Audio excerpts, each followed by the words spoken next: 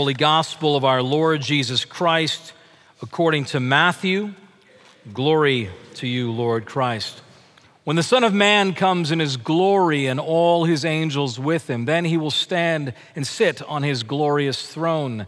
And before him will be gathered all the nations of the earth, and he will separate one from the other as a shepherd separates the sheep from the goats. And he will place the sheep on his right and the goats he will place on the left. And then the king will say to those on his right, "Come, O blessed of my Father, inherit the kingdom prepared for you from the foundation of the world. For I was hungry, and you gave me food. I was thirsty, and you gave me drink. I was a stranger, and you welcomed me. I was naked, and you clothed me. I was sick, and you visited me. I was in prison, and you came to me." And the righteous will say to him, "Lord, when did we see you hungry and give you food, or thirsty and give you drink? When did we see you a stranger and welcome you, or naked and clothe you? And when did we see you sick or in prison and visit you?" And the king will say to them, "Truly I say to you, as you did it to one of the least of these, my brethren, you did it to me." And then he will say to those on his left, "Depart from me, you cursed, into the eternal fire prepared for the devil and his angels. For I was hungry, and you gave me no food.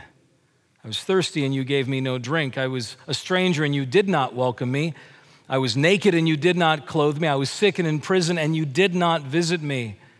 And then they will answer him, saying, "Lord, when did we see you hungry or thirsty or a stranger or naked or sick or in prison and not minister to you?" And he will say to them, "Truly I say to you, as you did not do it to one of the least of these, you did not do it to me. And these will go off into eternal punishment, but the righteous to eternal life." This is the gospel of the Lord. Praise to you, Lord Christ.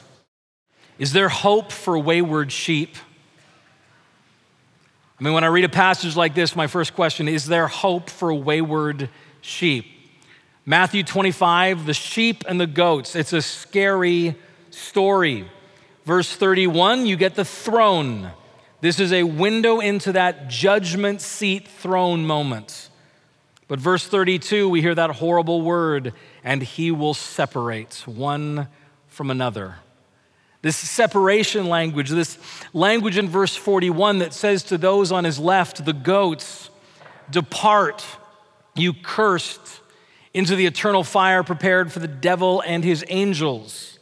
Verse 46, where Jesus describes this as eternal punishment. This is hard stuff to hear in our culture.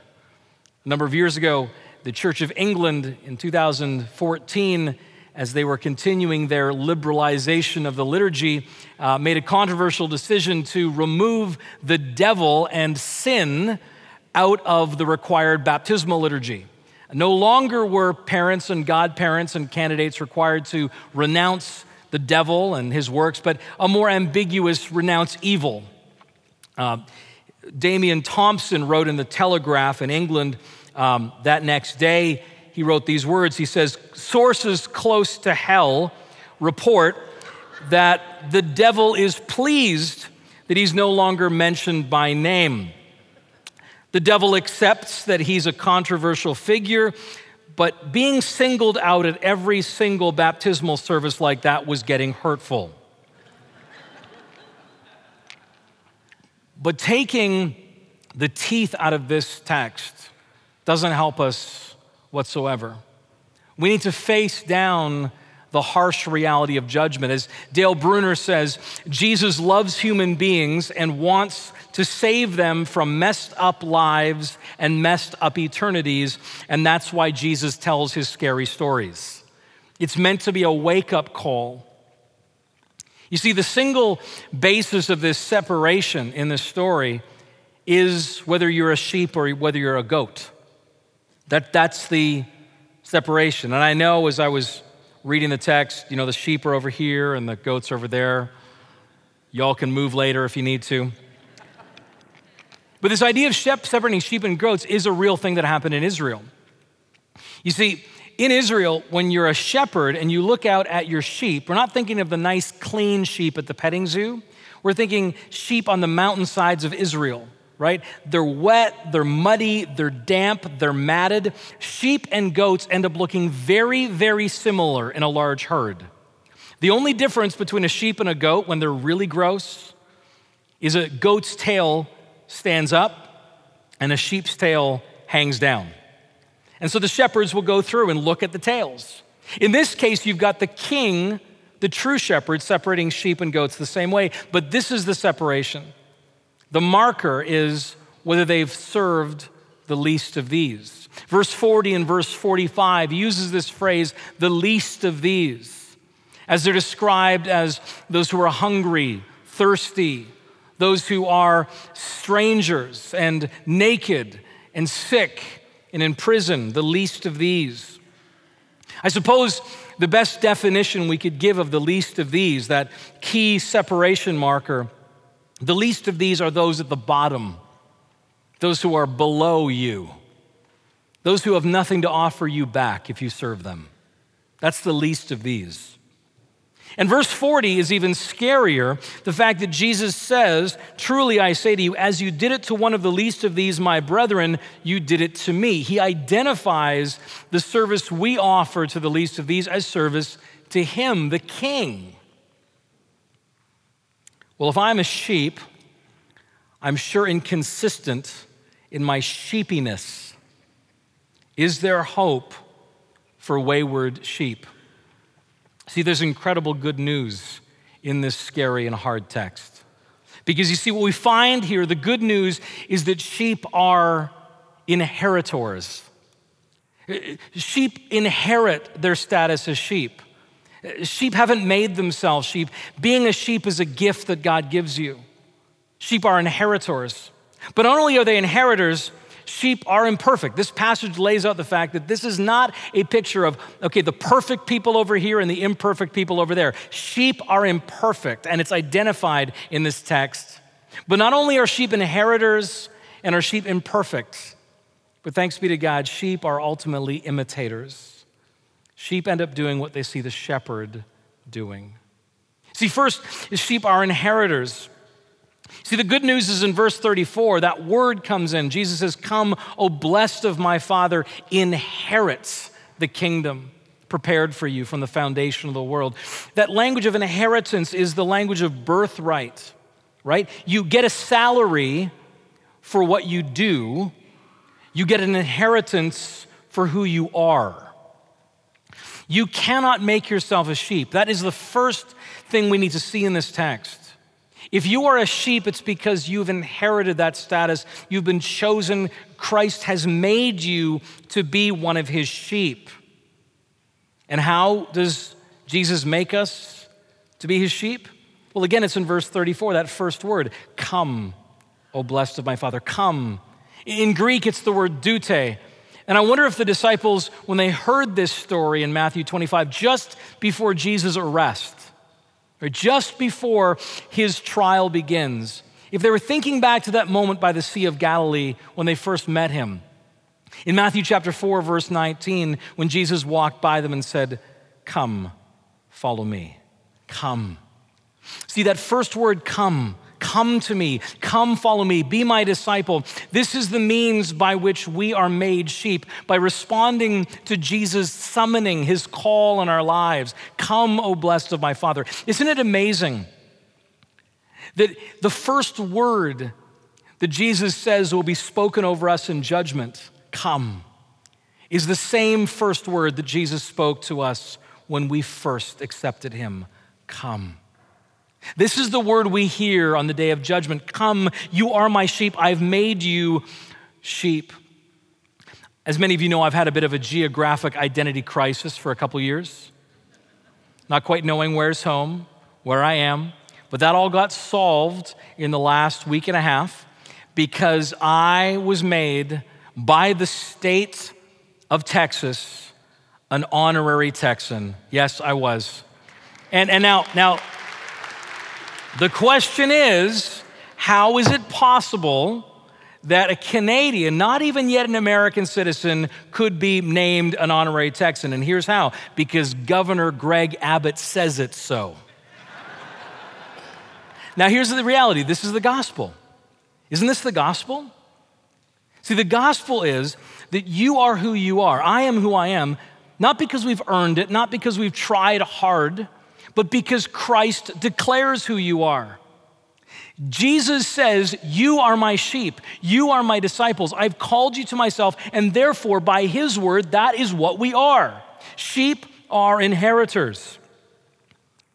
You see, in verse 37 and verse 46, there's this loaded theological word describing the sheep. It says, the righteous. The righteous will say. And you say, wow, the righteous. But be careful, righteous is a theological word that means right relationship. Right relationship with who? With God.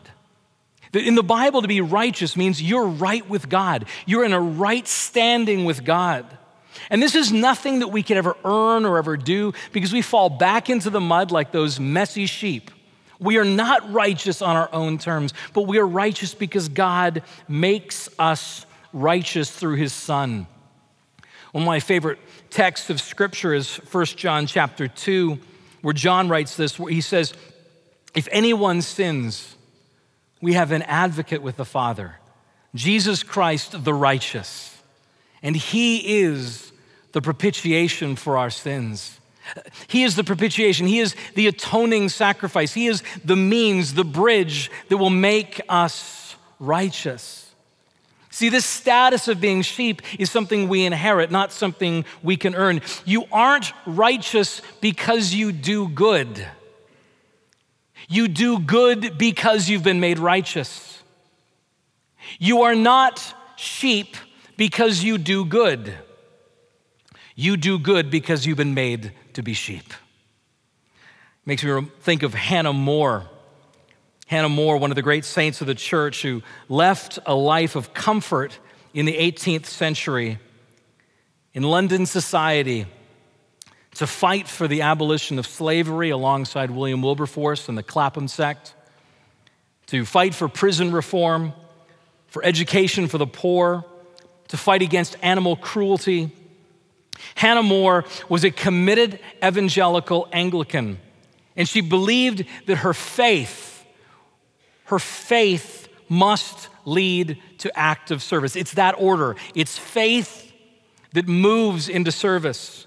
She writes these words. She was a literary author, and she wrote these words to describe this faith leading to action. She says, how shall I know a tree's alive unless I see it bear and thrive?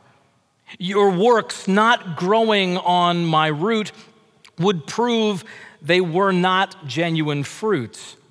If faith produces no works I see, that faith is not a living tree. Thus faith and works together grow. No separate life they e'er can know. They're soul and body, hand and heart.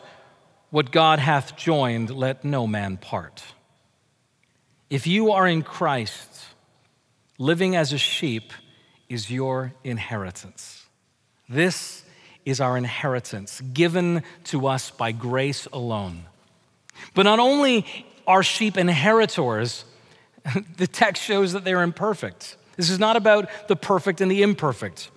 In verse 37, there's that moment when the righteous, it says, the sheep say to the Lord, the king, Lord, when did we see you?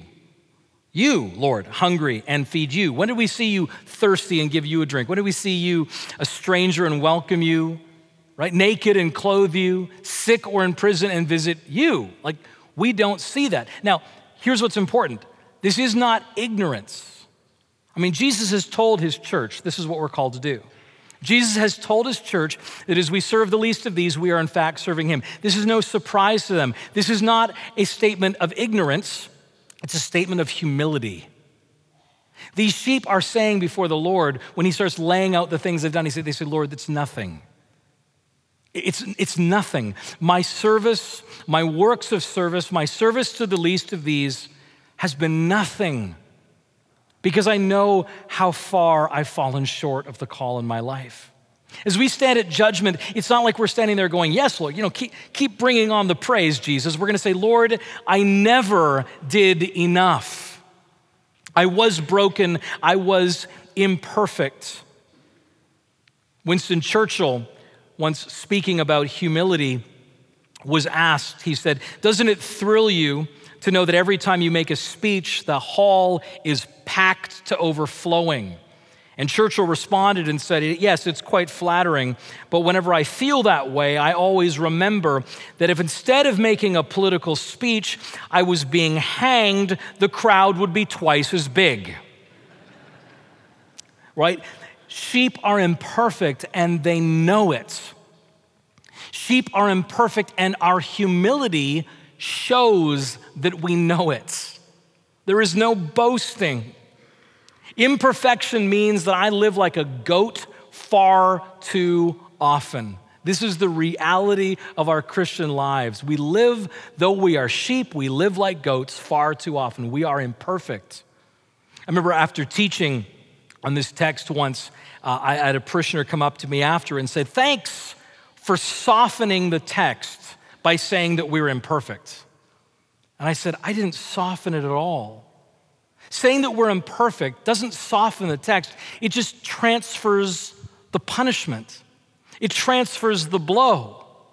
The text is just as weighty and just as powerful and just as terrifying, but instead, because of my imperfections, the punishment doesn't fall on me, it falls on him.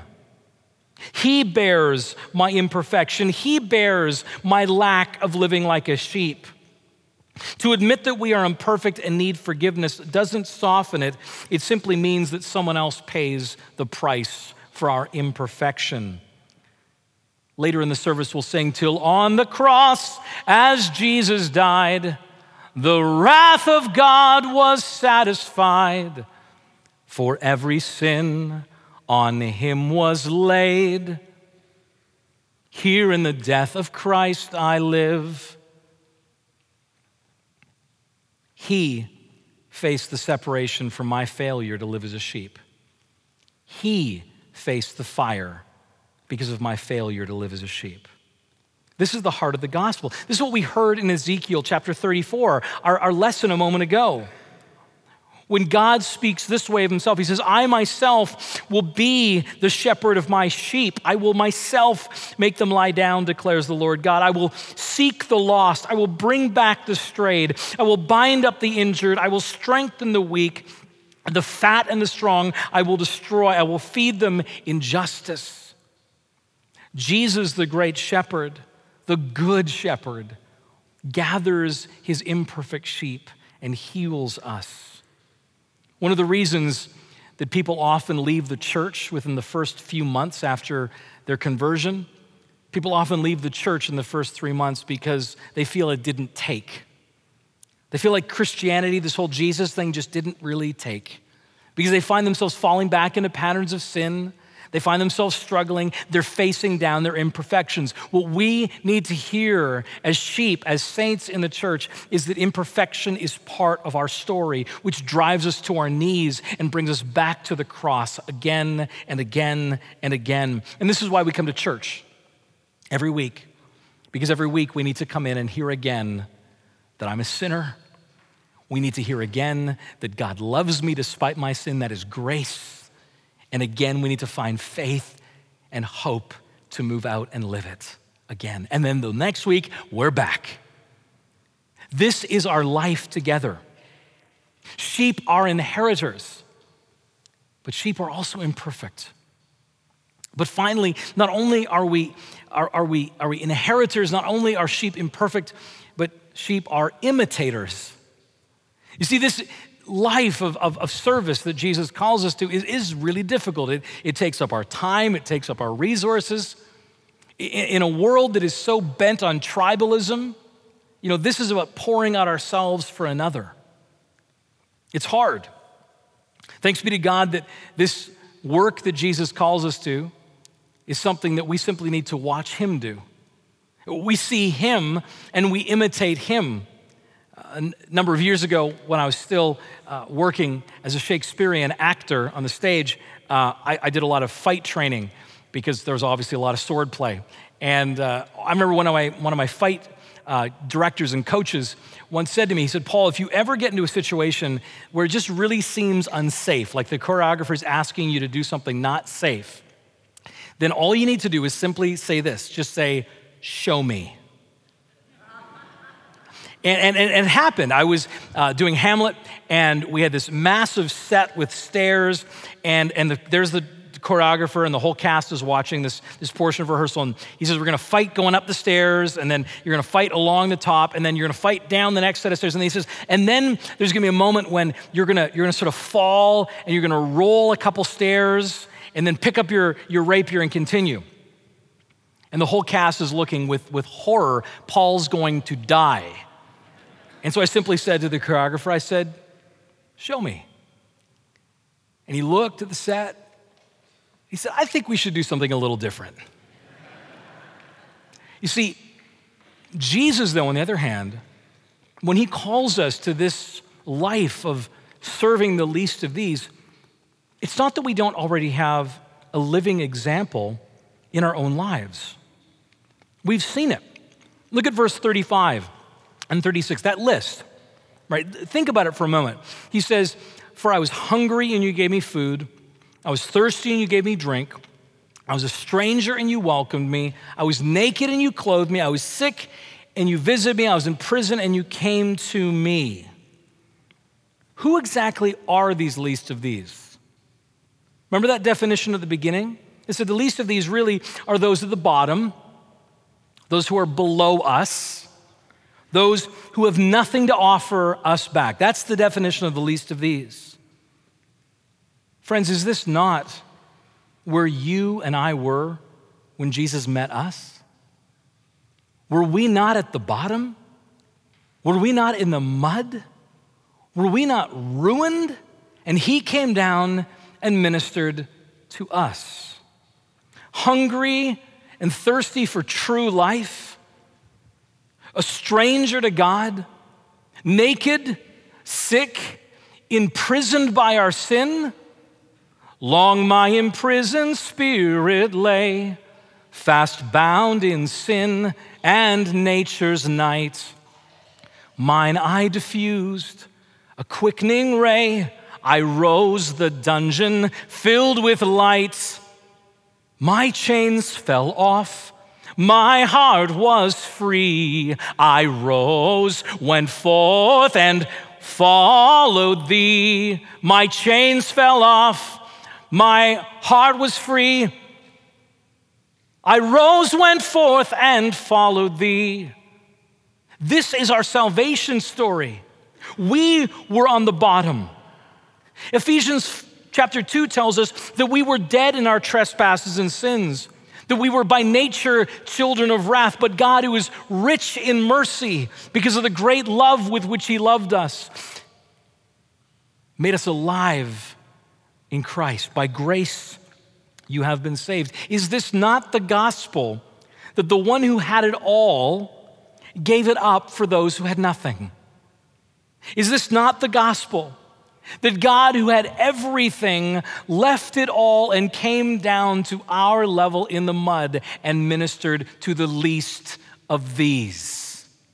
We have been given the greatest example we ever will need. As Tim Keller says, if you do not care about the poor, you have no idea what Jesus has done for you.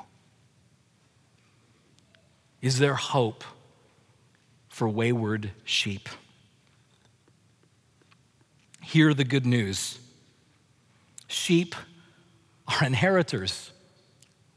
We didn't earn it, we never can, but we have been made to be the sheep God has called us to be. Come to me, Jesus says. Sheep are imperfect. We will fall down, and he, the shepherd, will pick us up, and he will forgive us of our failures and our goat-like behavior. But sheep are imitators. We do what we see the shepherd do for us. And so come, friends, come to the table. Come and see again what it looks like to serve the least of these. In the name of the Father, and of the Son, and of the Holy Spirit, amen.